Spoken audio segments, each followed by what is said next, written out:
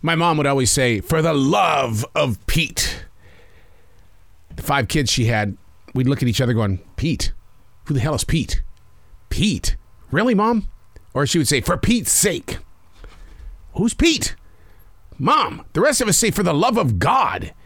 But Mom was that kind of person that really took it very seriously. Do not use the Lord's name in vain. Don't do it. Don't do it. And so she would never, ever put, the word God in front of things, because she felt like that if she wasn't delivering it in a positive way, then she was doing so in vain. And that's what I love about my mom. But she would never speak of religion, but yet you would hear her say things where the word God would easily fall into place for the rest of us, but she would never say it. She would never cuss with God or Jesus somewhere inside that expression. And it wasn't until I grew into a pair of adult shoes that I began to understand. It was like, Mom took this stuff very seriously. It's just that in Mom's world, she never spoke openly about having a relationship with a higher power. Never. Although she was there during my baptism at Billings Baptist Temple in Billings, Montana. And according to my sister, because I couldn't see my mom when I was inside that water, I couldn't see what was going on. But according to my sister, my mother was very touched, but she never spoke of it. She never talked about the baptism or anything that was something of religion that I was putting into my life. Even as an adult that was growing beyond 30, 40, 50 years old, I would speak to my mother openly about my relationship with God, and she would say, that's nice, son, that's nice. But she would never talk about it. And I don't understand that generation or that reason why, because I would have loved to have spoke about God with my mom. And now that she's gone, in spirit, we talk about it all the time. In fact, my mother, her ashes are right here inside this studio, and she's probably looking at me right now going, son, walk forward, walk in peace, just be present. That's my mom. Hey, it's Arrow. This is The Choice. This is what I was writing while the sun was waking up on a brilliant new day. Today we're reading from May 27th, 2022. Within my chapters of daily writing, a single page cannot sit silent. That's who I am as a writer. And unlike my mother, I'm going to talk about this. Writing is my connection to the universe, to a God, to a plan, a purpose. Within my chapters of daily writing, a single page cannot sit silent. Before anything can be accomplished, the daily discipline is to put ink stains in word formation on a page.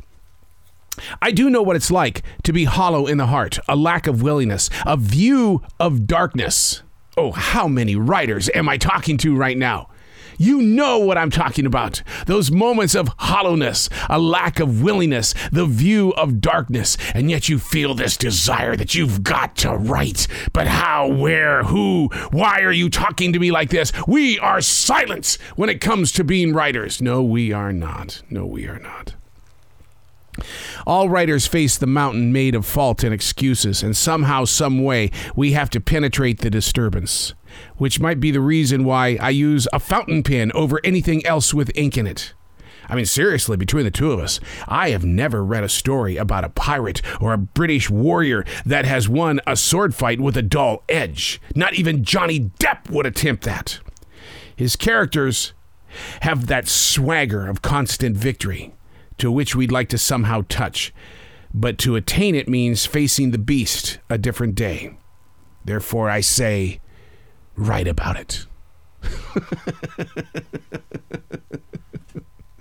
So dramatic. A drama queen. Oh, my God. I take this stuff so seriously, and I can't imagine my mother being in that place where she did take God so seriously, but she never spoke about it. She never released what she felt inside. I always knew that God was very much alive in her because you could see it in her eyes, but she never brought it forward. She never put it in ways that God is working through her to reach others. And that's what I love about being a daily writer, is that within my chapters of daily writing, a single page cannot sit silent. Before anything can be accomplished, the daily discipline is to put ink stains in word formation on a page.